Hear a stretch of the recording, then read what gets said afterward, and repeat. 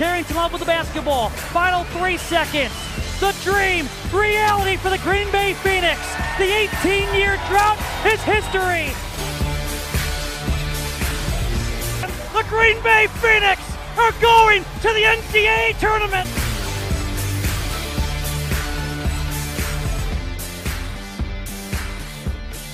Hello, everybody, and welcome to the season preview episode of the Fear the Phoenix podcast. This one's always a fun one. You know, everybody's starting 0-0. Everybody's feeling optimistic. Well, at least I hope everybody's feeling optimistic. But either way, college basketball is back, and excited to talk about Green Bay hoops. And my name's Brian Dickman. Of course, I got my guy Jim Serro here with me. Jim, how are you doing today? Brian, I am great. My heart is racing right now. I can't tell if that's the vodka Red Bull I'm drinking or if it's because the Phoenix season is starting in the very near future. Yeah, we're recording this on Saturday afternoon, so maybe by the time some people are listening to it, the game will have already been played on Monday, but hopefully not. Hopefully you're listening to this, you know, in your cubicle in Appleton, or you're sitting in traffic on 172 on your way to work on Monday, or if you're like Jim, you're listening on your way to Terre Haute, Indiana. But yeah, hopefully you're able to catch us before the game starts on Monday, 6 p.m. at Indiana State. The season will get started. But just a couple of housekeeping notes here, Jim. So you and I were able to chat with the head coach, Will Ryan, a couple weeks ago. So for anybody listening that hasn't had a chance to listen to that one yet, make sure you go back and listen. We really appreciate Coach, taking some time and talking with us. I thought it was a pretty good conversation, so definitely well worth it to go back and listen to that one. And then another one here, we got the Let It Rock intro is back. So Jim, just off the top of your head here, I'm putting you on the spot, but can you guess what year that song Let It Rock debuted? I'd say 2008. How did I do? I'd say you probably just looked that up right now because that's the correct answer. But so yeah, I'm not sure how that song kind of became synonymous with Green Bay hoops, but whenever I hear that song, that's the first thing that comes to my head is Green Bay basketball. So we're bringing back the Let It Rock intro. I liked the one we had for the off season with Coach Ryan's quotes, but Let It Rock is back. And then last but not least, I've been back writing on fearthephoenix.com. So if you're bored, go ahead and check out some of the things I've been writing on there. Hopefully going to try and be a little more active writing stuff, trying to keep the recruiting stuff up to date. And Jim, I know you and I say this every year, but I think we're going to try and be more proactive with these podcasts as well. So let's see if we can actually hold ourselves to that this year. So I guess we can just get right into it. Exhibition season is over. Green Bay did go 2-0. I'm not sure if we're supposed to know that or not because no information has been released. It seems like Green Bay is kind of a trendsetter in that regard, Jim. You look around the league, there's more and more teams doing that now, not releasing a box score or anything like that. But for me, I was not able to attend, but I did have our guy, Brian Kuklinski, on the radio. I was tuned in. It felt like I was there with Brian does such a good job on the radio broadcast, but you were there. You got to witness, firsthand a couple of dicey games, I guess would be a nice way to say it. But Green Bay does go 2-0. They knocked off St. Norbert and Michigan Tech. But I guess, kind of overall, Jim, is there a big takeaway that you have from these two games, or is this just kind of, chalk it up to being an exhibition and, they didn't lose? Let's just get the regular season going. I mean, obviously the final scores are way too close for comfort, and in the way that the information is being relayed in the exhibition season, where there's no box score, no video highlights, there's really nothing telling the story. So all you really have to go on is the final score. It makes it look like Green Bay wasn't in control of either of the games. And in the St. Norbert's game, it took them a while to get rolling, but coming down the stretch, they had opened up a 7-point lead in the second half after being down at the half, and kind of felt like they had pretty good control of what was a rock fight, low possession game. And against Michigan Tech, they had a 14-point lead, halfway through the second half, looked really good, put some, deeper reserve guys in, gave up the lead a little bit. But the thing that was common for both games, and this is the part that has to be maybe cleaned up as we head into the regular season, they were very below average at the free throw line down the stretch in both games. And that was really, really frustrating, because, I don't know how many points you need to win these games by to have people not pay attention to it. But I know that, in the Michigan Tech game, they probably missed 7 out of 8 before Zay Blake made 2 with 2 seconds. I mean, they almost every single one. And then the other thing that was a little bit of a concern in both games, when I think about Will Ryan's first year at Green Bay, the team did not turn the ball over. They were really disciplined. They made smart plays and just didn't beat themselves. And the style of basketball that he was playing, you kind of have to do that. There was a lot more of the, undisciplined, difficult pass, trying to make a home run play instead of the simple play. And, when you do that and just eliminate scoring opportunity after scoring opportunity, you're going to find yourself in a dogfight that you don't want to be in. And so those are kind of the common themes of both games. Yeah. Yeah, especially the free throw shooting. It seems like a lot of these guys, individually are good free throw shooters too. So that a bunch of them are plus 70% in their previous schools. So it's kind of interesting that, as soon as they get to Green Bay, I don't know if it's, new surroundings or what it is, but, we kind of saw at the beginning of last season, they had a bunch of these close type games and they weren't able to close them out. So I guess a slightly positive takeaway, even though, the opposition wasn't the greatest, they were able to close out the games and win. So, but I think on the, overall, I wouldn't read too much into exhibition results, but maybe a little bit of a reality check though, if anyone was expecting to challenge for a conference title this season, I would say. But yeah, anything else on the exhibition?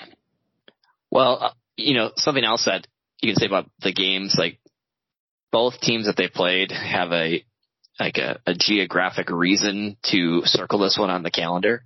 I think you got you didn't necessarily get their best effort all season, but you got the very best effort that those teams could give at this point in the year. And crosstown St. Norbert's and just up the highway, Michigan Tech. Against St. Norbert's, they were down early. Against Michigan Tech, they went on 8-0. So the difference in control and who was going to win, it never felt like Michigan Tech in that until maybe the very end. Where St. Norbert's it felt like there was a better opportunity for them to win. Yeah, and the way that St. Norbert plays too, especially on defense, where they're just packing it in, it sounded like Green Bay couldn't even really get an entry pass into the post. Probably not going to face too many teams that are going to pack it in quite like that. I think if they continue to struggle shooting the 3-point shot, then we might see a little bit of that, pack it in type defense, since, they have no reason to extend the defense out and close out on shooters like that. But I don't think we'll get it to the extent that St. Norbert, every guy had a foot in the lane, maybe both feet in the lane, it sounded like. So, yeah, that's the exhibition season. So we're moving on to the non-conference schedule. Like I mentioned at the top, starting things off at Indiana State Monday night.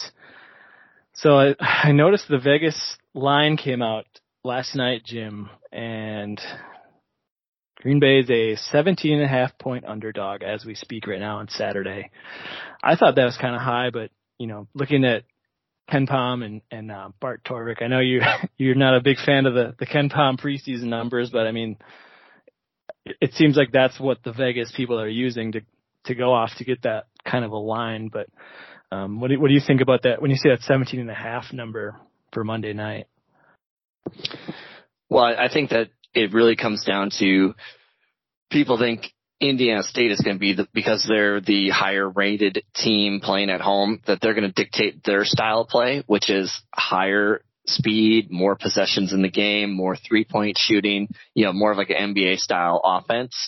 And, Green Bay, one thing that was on display for Green Bay in both exhibition games is that their defense is way better than it was last year, and they're feisty.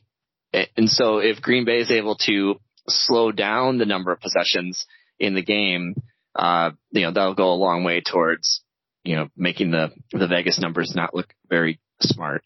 The other thing about that number is Indiana State has a team of known quantities. All of the players that are in the rotation were either on their team last year or were in Division I last year. And Green Bay has the opposite. I mean, when a KenPom puts in a rating for the various players, like they're basically assigning the lowest value possible to every single one of our guys because there's nothing to go off of. Yeah, you're right about that. So I guess we'll see. MVC team is always a good kind of a measuring stick game. So we're going to find out pretty quick, how this team stacks up, especially coming off the heels of those 2 exhibition games that didn't look the best. Now's a chance to get that turned around pretty quick. So we'll see how it goes Monday night. But so as far as the rest of the schedule, Jim, I don't think you and I have talked, maybe we have, about, the full overall non-conference schedule.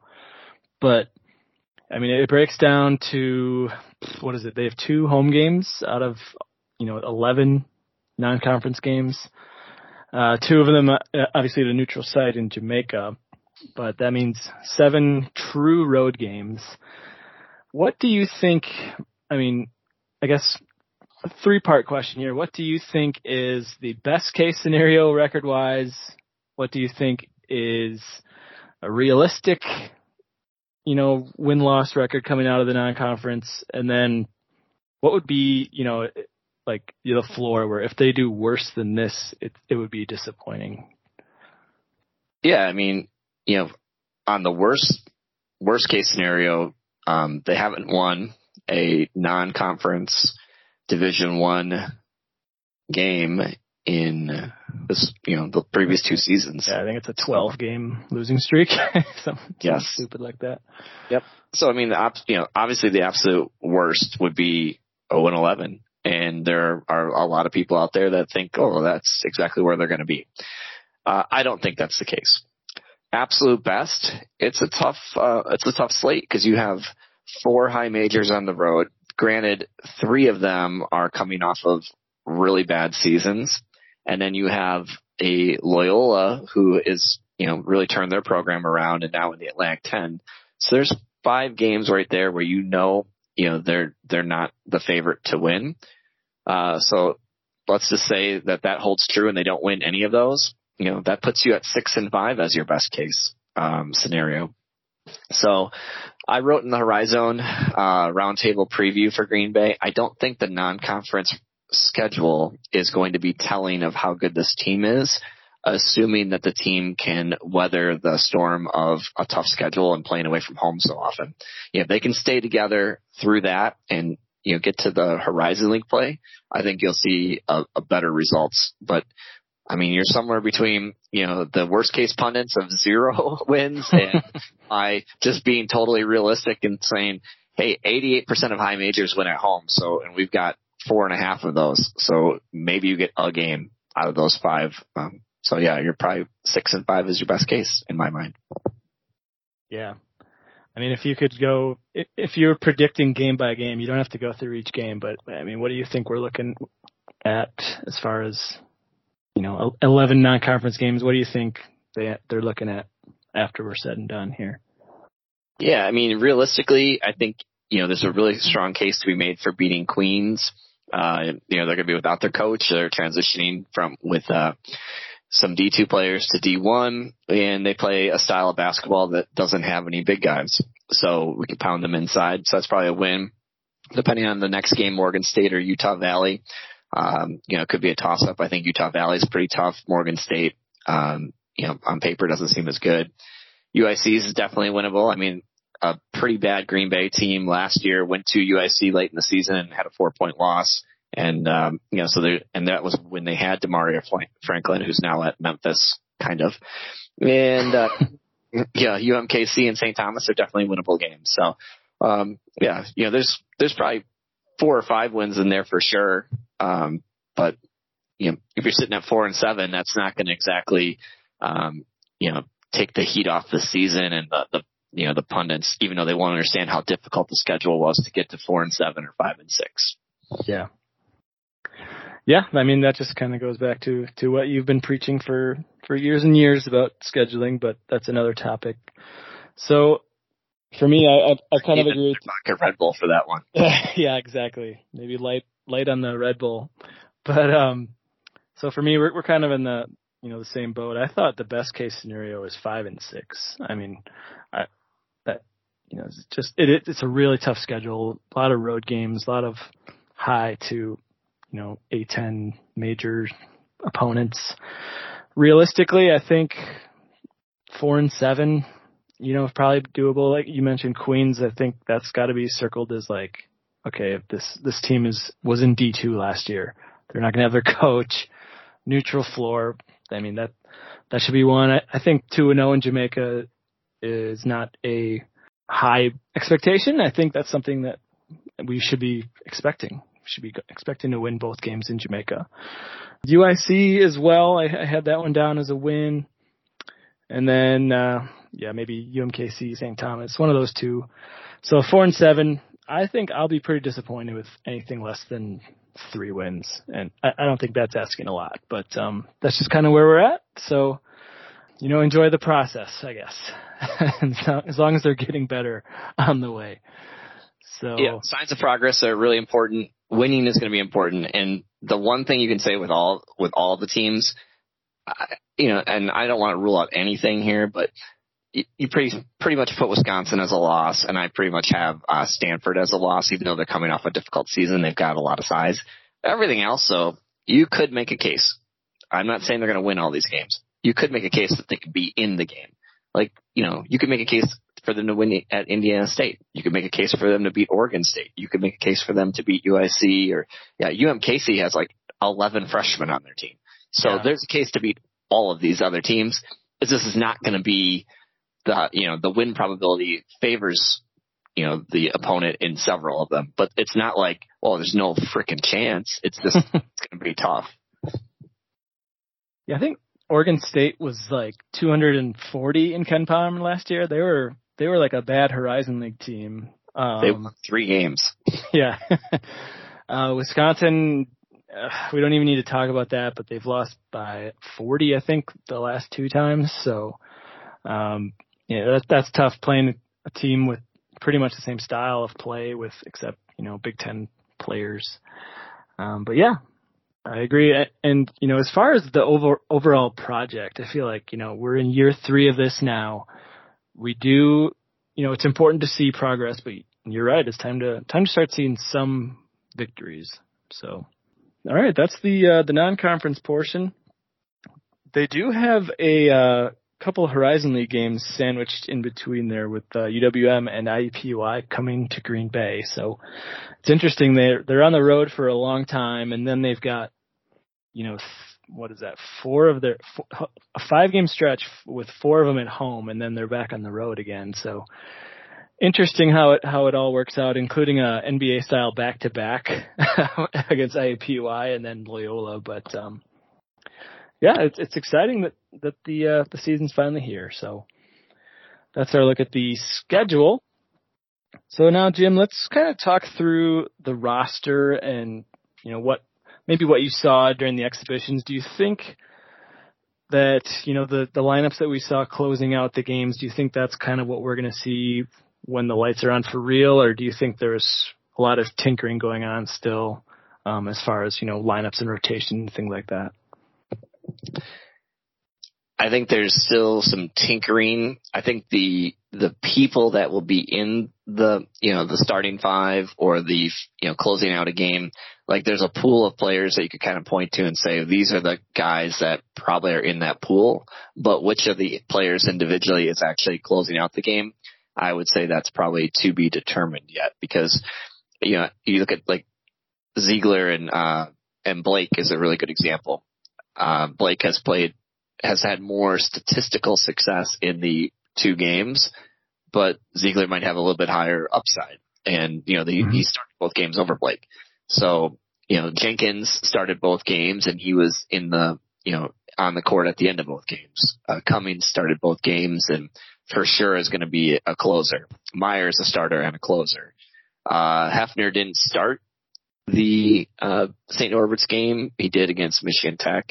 But he played a ton against Michigan Tech, and you would think he's going to play a ton, down the stretch. But I guess my point is like there's probably 7 or 8 guys that are going to play, and then probably 2 or 3 other guys that are trying to vie for the last 1 or 2 spots. And depending on who they're playing, who's playing well, I don't think anybody has a set role in that group yet. Yeah, I think it's a good way to put it. I kind of jotted down what I thought the starting 5 would look like. I don't know if you wanted to touch on that or not, but I'm kind of curious. You mentioned Ziegler, Cummings, Hefner, and Meyer. I have them in my starting 5 as well. I threw Garen Davis in there. Kind of curious to hear your thoughts on how he's looked in the exhibition season. It sounded like he had a good first half against St. Norbert, kind of faded down the stretch. Just kind of curious, what do you think he'll be a guy who's in the starting lineup? Maybe he's a rotation guy. What are your thoughts on Garen Davis? Yeah, I think he's in that group of guys that is definitely in the rotation. He didn't start either game. He wasn't the first guy to come off the bench in either game. However, I would say that, he's going to be playing against St. Norbert's. He got to the hoop 3 times in the first half. I think he also made another basket somewhere along the way, maybe a 3-pointer. Against Michigan Tech, he had a 3-pointer pretty late in the second half that seemed pretty monumental. He didn't have as much success getting to the hoop, but he was definitely trying to still drive to the basket. So I see him as one of the guys that is probably going to play. He's also one of the guys, though, that maybe has showed a little bit of needs to clean up his decision making if he's really going to be on the court at the end of games. Like, he's had a couple of passes that were, I think he would like back. Yeah. Another guy we didn't mention is Donovan Short. And just with how thin they are in the front court, I think he's a guy who's going to have to play, some minutes.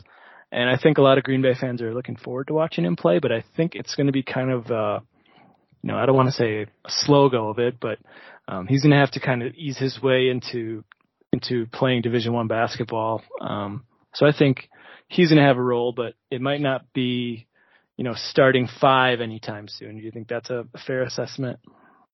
Yeah, I think Donovan has a very high ceiling. He is got a good size. He's a big guy who gets big. That's something I really like. Some big guys play small. He's a big guy that gets big. But I would tell you that right now, 2 days before the season starts, when we're recording this, that Cade and Brock are more effective players, but they're also in their second year of playing. Donovan's a guy that might be better than both of them down the road, but right now he's not. So I would see him as the rotational third big man. And then depending on if you want to play small ball or not, he may or may not be in the rotation. So you could have a scenario where you're using a Cummings to guard bigger guys and maybe not playing Donovan just based on what the other team is having success with or how you want to, match up. But I definitely think he's in my top 9 guys, but he might be one of the guys that, you might see in the first half of the game and then the strategy shifts and somebody else is playing, a Cummings might be playing those minutes instead of him in the second half, or vice versa. You might not see him in the first half and then he'll be in the second half. So I see him as a piece, and I see him as a piece that's going to get better as the season goes along. Like, you can see that he went from playing smallish town high school basketball to now being in D1. There's a learning curve there. But I think he's going to make big strides as the season goes along. Yeah, I agree. I think I wrote that, I wouldn't be surprised if he kind of has the same trajectory as Kamari McGee, where, as the season went along, he was coming off the bench, and then eventually he was in the starting lineup, but hopefully it doesn't end with him transferring out. But so any other players to touch on, Jim? I know, it seems like, we've got some good pieces, maybe not enough, as far as the depth goes, but, there's definitely some pieces. I think Cade Meyer's potentially a, all horizon type player. Been impressed with my guy, Brock Hefner. Shout out Grafton. Just a guy who kind of does the dirty work on defense and on the glass, high energy, high effort guy. But yeah, just anything else you want to touch on as far as the roster, the rotation?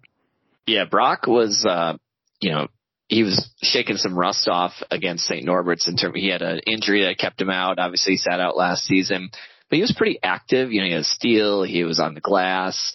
He got to the free throw line at least once, but he was really good against Michigan Tech, like just big physical, he was just kind of all over the place. They played really well, him and Meyer together at one stretch. So I would tell you that, he is starting to round into shape, basketball shape. And I think he's, going to be a big contributor.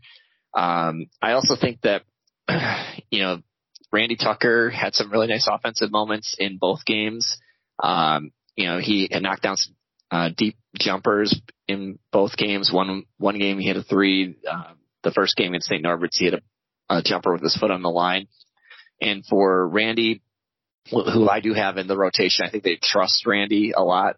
For Randy, I would tell you that him having that early success in these games is probably going to be big to help him out, because obviously he had a tough year shooting last year, and he's a better shooter than we saw last year. But I think he's a guy that they trust to be out there and contributing in a reserve, more than likely in some sort of reserve role. Yeah, I think just with how poorly they shot the ball last year, I think anybody that can make shots is going to be, they're going to find time for you. So. Especially think of a guy like Braden Daly, who we heard Coach Ryan say was going off at practice last year. Even if he's not, fully up to speed on the D1 game or anything like that, just his shooting ability, I think if he can hit shots consistently, I think that's a guy that can also be a part of the rotation. Jack Rose is in the exact same boat. Jack is, he was 1 for 2 against Norbert's, 1 for 1. Against Michigan Tech. He also got to the line against Norbert's. He's coming in looking to score, very confident, and he took good shots in both games. I'm not sure that he's as physically ready as a Garen Davis, who was who's big, strong guy. So I'm not sure that they're ready to play him 20 minutes a game, but he's a guy that, again, is going to probably push for minutes as the season goes along, because he's a really effective scorer off the bench from what we've seen so far. Yeah. And just the last thing I had jotted down here was it'll be interesting to see if Amari Judkins decides to use a redshirt year. We heard Coach Ryan say ultimately it's up to the player. But I think, just he's a high ceiling guy, but still pretty raw. Probably could use a year, in the weight room and getting up to speed on the D1 game and things like that. But, yeah, that's all I had jotted down for the roster. Jim, any other final thoughts on that? Yeah, I did want to give a little, shout out. We saw Ryan Wade for the first time against Michigan Tech.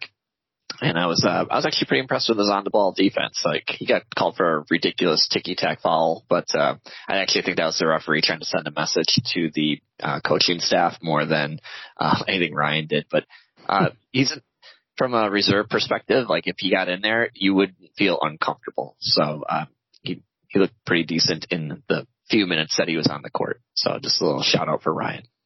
Yeah, and speaking of shout outs, so I want to give a shout out to our guy Double J on the message board posting updates from the Crest Center, it sounded like. So real quick though, Jim, just gonna play a little stupid game with you. So how well do you know the Green Bay Phoenix roster by the number? If I listed off a couple of numbers, would you be able to say which player that number is? Well, In my brain, I would tell you, oh yeah. But if you put me on the spot, I'd probably have the following answer. Ready for it? While you're searching for the roster online. Give me one though. Let's fire away. Okay. I'm just gonna pull up his thread here. So, okay, 55. That's a pretty easy one. Nate Jenkins. Yep. Number 4. Devin Ziegler. You're correct. Number 3. Clarence Cummings. Number 11. Cade Meyer. All right, I gotta do a hard one here. Number 5. Zay Blake. Man, you got. You know the roster pretty well. Okay, one more. Number 1. Randy Tucker. There you go. Wow. Very good. Well, thank you for entertaining me with this stupid game. It sounds like you won the game, whatever the prize is, but very good. So, all right, that's the roster. We'll see. That's who we're taking to battle starting Monday night. So last thing, Jim, we're just as we usually do, we like to make our Horizon League predictions. We could probably revisit this, I guess, in December before the conference season really gets cranking up, but kind of curious to see just how you had your standings, like how you foresee it going. I think the Horizon League poll had Purdue, Fort Wayne, and Northern Kentucky tied for the top spot, but just kind of curious if you want to go through how you had things shaking out. Yeah, I did my top 11 for the league, and I had the same thing the poll had. I have Fort Wayne number 1 and Northern Kentucky number 2. When you look at Fort Wayne, that's an experienced ball club. They've got, good depth. And while they lost, Jalen Pipkins to graduation, a guy like, I think it's Anthony Roberts was the D2 transfer. He looks like the same kind of player, big body, athletic, slash to the hoop, can shoot a little bit. So I feel pretty good that they're going to be a strong contender. Honestly, the only issue that you really have looking at them on paper, last year they didn't have a great season. They had a good finish to the season. I mean, they won like 9 out of the last 10 games and then got in the Horizon League tournament. But they weren't great all year. This wasn't Cleveland State. This wasn't, Wright State or Northern Kentucky from past years where they were wire to wire. This is a team that, kind of poured it on as the season went along. And so, there's a certain element of okay, how do you, when you get hot, how do you stay hot as opposed to it's just winning is just what you do. But I think that they're good enough to repeat. I'm willing to take that chance because they've got enough players. What about you? Who do you think is number 1, Brian? So kind of along those lines, I actually went with Northern Kentucky number 1. I like the team that they're bringing back. I got a lot of respect for Darren Horn. He has a system, and they stick to that system, and it works. So I think they're going to be number 1. I do have Purdue, Fort Wayne second, and the only reason I had them second is kind of like you were saying. I don't want to call it fluky because when you're that good over a span of time, it's not really a fluke. But at the same time, like you said, it kind of snuck up on people almost how they tied for the regular season championship. So, but yeah, I have them second. And then third, I had Wright State just because I love Scott Nagy. They just have a program that they're just always going to be in there, always in the conversation for a title. So, got Wright State third. I put Oakland fourth just because, I like the guys they brought in. It's just kind of a question of, it seems like it's a question every year of, do they have enough guys? Really, they're gonna play 6 or 7 guys again probably, and who knows? Towards the end of the season, are they going to be hurt? Or are they going to be out of gas? But I think they'll be fourth, and then I have to round out my top 5. I've got Youngstown State number 5. On paper, probably one of the better teams they've had there ever, which just kind of shows you how bad they've been as a program. But yeah, I think they probably could be picked higher, but just based on their history and they're Youngstown State. Let's be honest. They're not finishing in the top 4 of this league. So that rounds out the rest of my top 5. What does the rest of your top 5 look like? So it's funny. I've got the same 3 teams, just in a different order. So I have Youngstown as the 3rd team in the league. And I'm just a hater, apparently. A Youngstown hater. Jeff Hampirian is still in your nightmares. That's all I know. And he is, yeah. That guy's draining threes at a YMCA somewhere right now. Oh yeah, it's noon ball somewhere. But when I look at their team, I think on paper that is the deepest team in the league, and you see the least amount of drop off. Like, they have high end, starters, and probably the least amount of drop off to the reserves, and look like there's a case for 9 or 10 guys that could play, and you'd say, yeah, not only are they going to play, they could interchangeably start. But the thing the reason I didn't pick them higher, even though I think they have the best on paper depth, is what does their system do well? Like, are they a defensive team? Are they an offensive team? Like, what do they do exceptionally well? Like, it's one of the things that winning teams, they do something exceptionally well. Usually they're not just like pretty good at one thing or pretty good at the other. Like, they do something really good. Think of like when, Green Bay was winning Horizon League regular season titles and going to the Horizon League finals with Coach Wardle. Those teams played defense. They played balls out defense. Like, you weren't scoring on those guys. So that's one thing I look at with Youngstown that, could keep me, or kept me from putting them higher. And the other thing that kept me from putting them higher is when you have so many pieces and so many guys that can play, how do you define the roles and how do you keep everybody happy? Like, it's the Eric Musselman thing again. Like, hey, if I only have 8 guys, nobody's upset. Well, when you've got 10 or 11 guys, there's going to be some people that, are looking around going, well, I could do that. I could have made that turnover, or I could have missed that shot, or whatever, thinking they could play. So I had them 3rd. I have Youngstown, I have Wright State 4th. Very hard to go against Coach Nagy. He definitely knows what he's doing. He's got decades of experience that says that if he's your coach, you're likely going to be winning. But I didn't go higher for them. I really like their guard play, but I'm not sure that their front court, like Blake Sisley and AJ Braun and this Noel person, this isn't Love and Basili. Like, this isn't the same. They could be in the future. They're just, in my opinion, aren't there yet.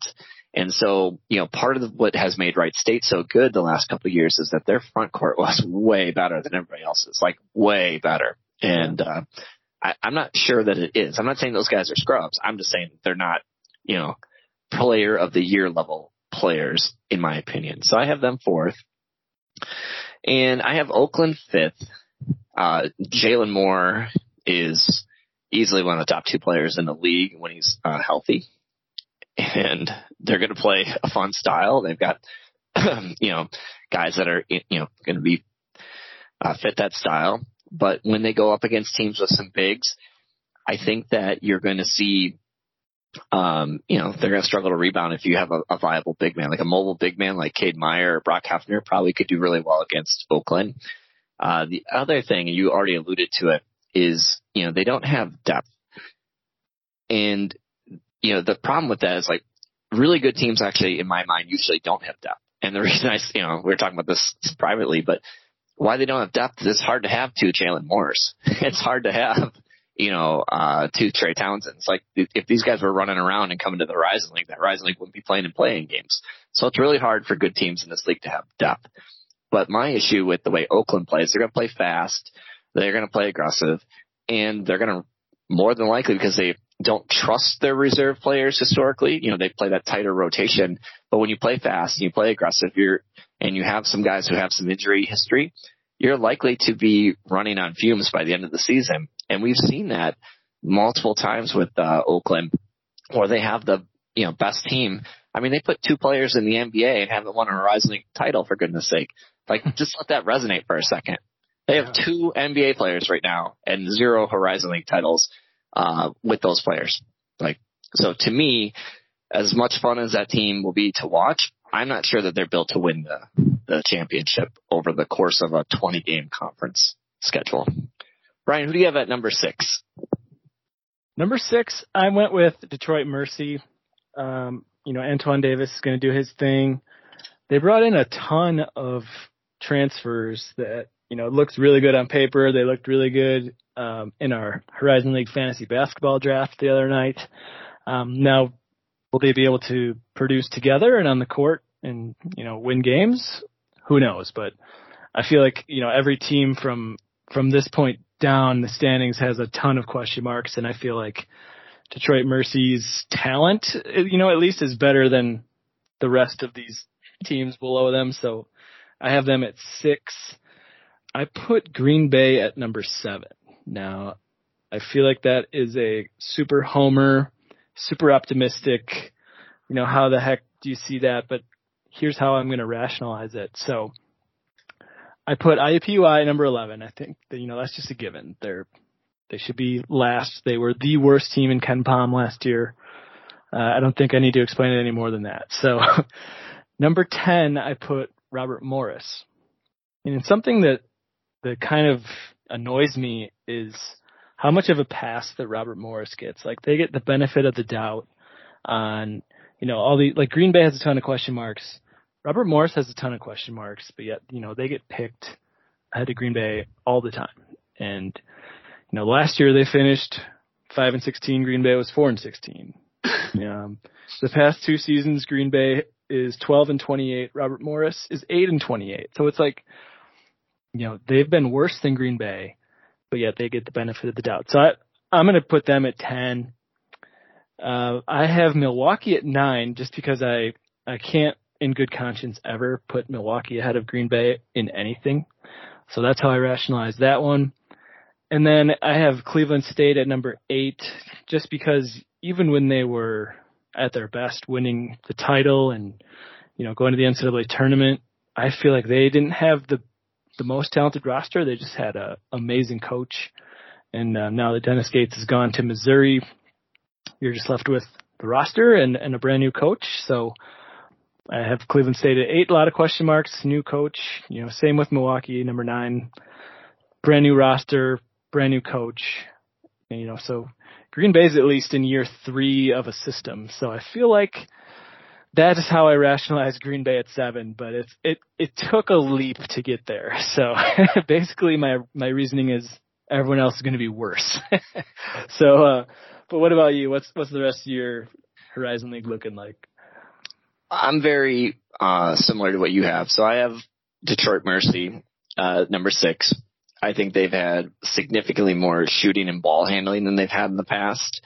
The problem for their program is even when they've had other players, Bull Cool and Maduda Catch and, the guy who's at BYU now, Noah Waterman, they play Antoine Davis ball. And so I don't think can be higher because as good as he is, and he's gotten a lot better. He went from full chucker to highly successful scorer in my mind. Like when, he was early in his career, like I didn't think the way he played was additive to winning.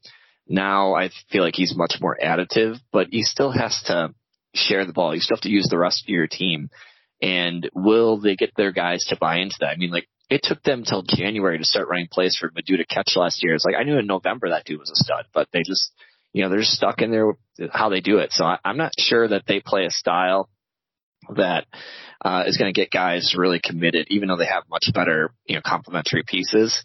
One side note for them and the way that roster is built, like where's the future for that program? Like that's bleak, man. Like if, Antoine's your thing and then all these, guys that you're bringing in their last year, giving it a whirl, like, whew, that's a sled. There's Seems like they're all in for this season. They're going to need to watch a lot of YouTube videos to find new players for next year. 7, I have Green Bay as well. It's important to remember 2 things on this. So number 1, this is the Fear the Phoenix podcast. It is not the Phoenix Fail podcast. So, I'm never going to pick them last. I don't care what anybody says. But, when you look at their team, Clarence Cummings can ball. Straight up ball. That dude is, he can shoot from the perimeter, he can drive, he can defend, he can pass. He is an energy giver to the rest of his team. That dude is good. I really believe that. Cade is good. Brock Hefner is good. I think that the question marks here really, come down to, will Ziegler, Blake really emerge? And then, you've got a pool of guys in Jenkins and Davis, Tucker, Rose, somebody needs to, really like be the knockdown consistent shooter in that group. But, to your point, what's below them doesn't look a whole hell of a lot better. So I went, number 7 for Green Bay. I have Robert Morris as number 8. They have a really good foundation with Khalil Spear, and Michael Green had an okay season last year, put up some numbers. Enoch Cheeks is one of my favorite players in the league, just a do-everything guy. Quite frankly, if he was our shooting guard on the frozen tundra, I'd feel a lot better about our prospects. And then they added a guy from, I believe it was Winthrop, Josh Corbin. He scored 27 in their exhibition game and made like 7 3-pointers or something crazy. So he's really good. The problem for them is beyond those guys, they do not have anybody with experience. Like if you think Green Bay is not experienced, this is like the same team. Whole bunch of random JUCO guys, whole bunch of random freshmen. This is not a clear cut, like going to be really good. There's a huge learning curve for their guys. 9, I went UWM. I've seen this story before. I know what, playing in the passing lane, up tempo, one man pressuring the ball 94 feet looks like. And, it does work. It just doesn't necessarily win in Division I. It's competitive, but it was the most competitive. We saw it the most competitive in Green Bay when it had, some really good leftover players from a previous era of basketball. Milwaukee doesn't have any good leftover players. So they're really rebuilding that from ground zero. And, the thing about that up tempo, playing the passing lanes, like one of the things that I don't like about that style, having seen it for 5 years in Green Bay, is it really doesn't cater to having any big men, because most of the really good big men that can shoot 3-pointers don't play in this league. And that's one of the things why I don't know that it's ever successful enough to win. I think it's successful enough to be relevant, but I don't know if they're going to be relevant this year. 10, I had Cleveland State. They only have, I think by my count, 4 or 5 dudes left from the Dennis Gates culture. And it was all about that culture. It was about that bench mob, believing in each other, and I'm not saying that 4 or 5 guys can't carry that over, but you don't have Dennis Gates. You have Daniel Robinson. And if he's not preaching the exact same thing, and I'm sure he's not because he's a different person with his own beliefs, I'm not sure that their previous culture is going to matter. And then a couple other things that I look at with their team, like they've got a guy named Drew Lauder who might play a lot, but he's a little bit of a score first, ask questions later kind of guy. And then Tristan Inaruma, I think is how you say his name. He's from Kansas and Iowa State. He's been on really good teams. He's on a really good prep school out in Utah, but he's never been more than like a 12-point per game guy. And when you see him play, most of his game was created off of duck-ins, cuts. It wasn't like he could just go out and get you buckets. He needed somebody to set up his offense for him, at least what I saw. So I don't see a lot there. And they're getting a lot more publicity in the Horizon League, or a lot more benefit in the polls because they have Spider Johnson, and he is a great defensive player.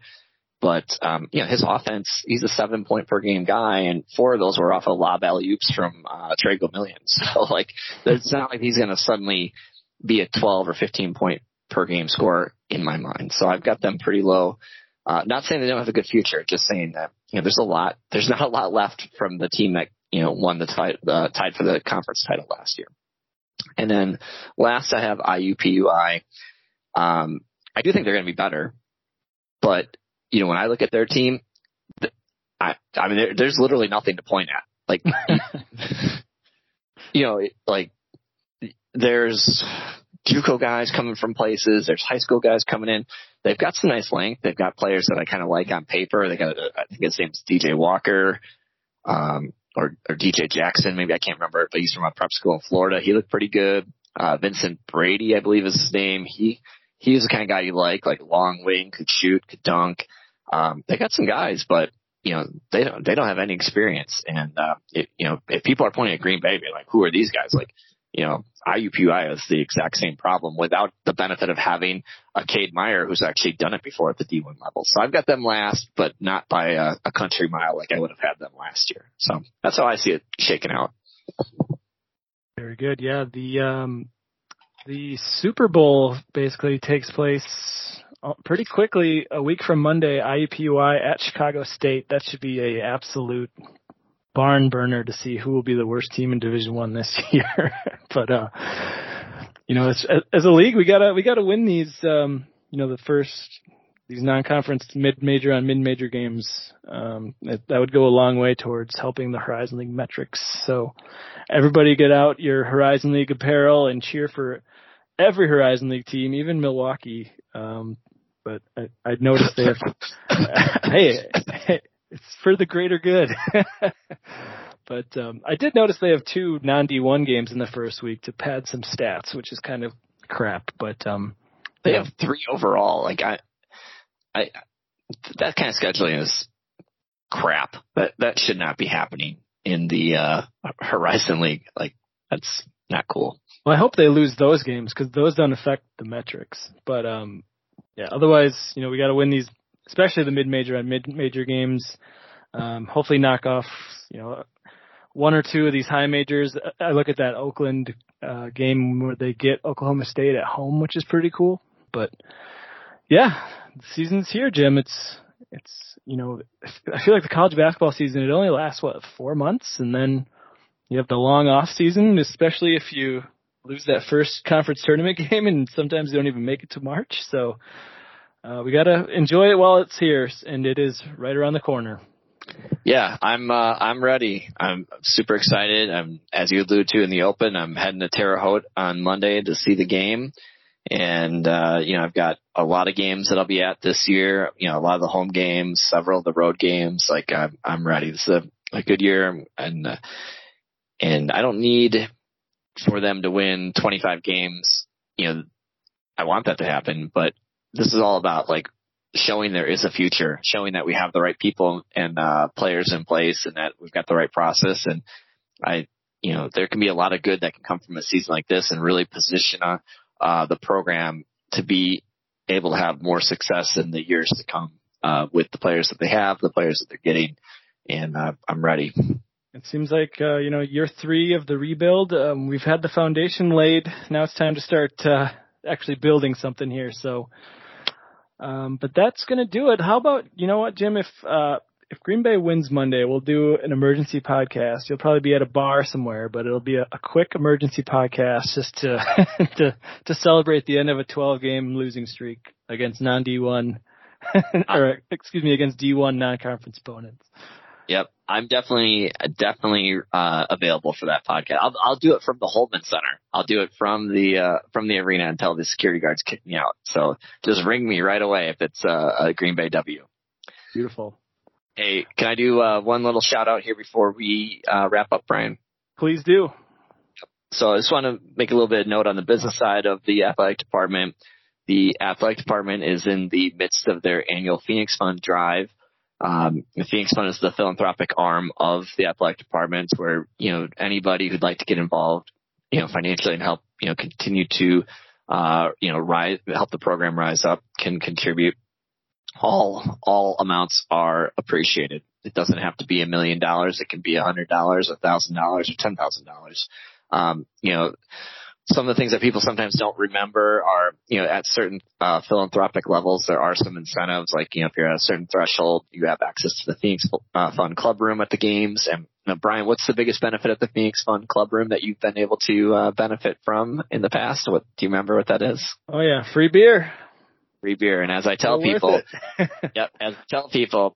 yes, it's cheaper to buy your own beer, but when you buy your own beer, they go to the stomach. And when you get them from the Phoenix Fund, they go to the heart. So, just remember, it's not a value play. It's all about just supporting the program. And so we're in the middle of the fund drive, and anybody that'd like to get involved, please do so. If you have questions, if you're not sure, if you don't think it matters, it does. Every bit helps. Yeah. The free beer just tastes better. Yes. It's my favorite kind of beer, in fact. Perfect. All right. Well, safe travels, Jim.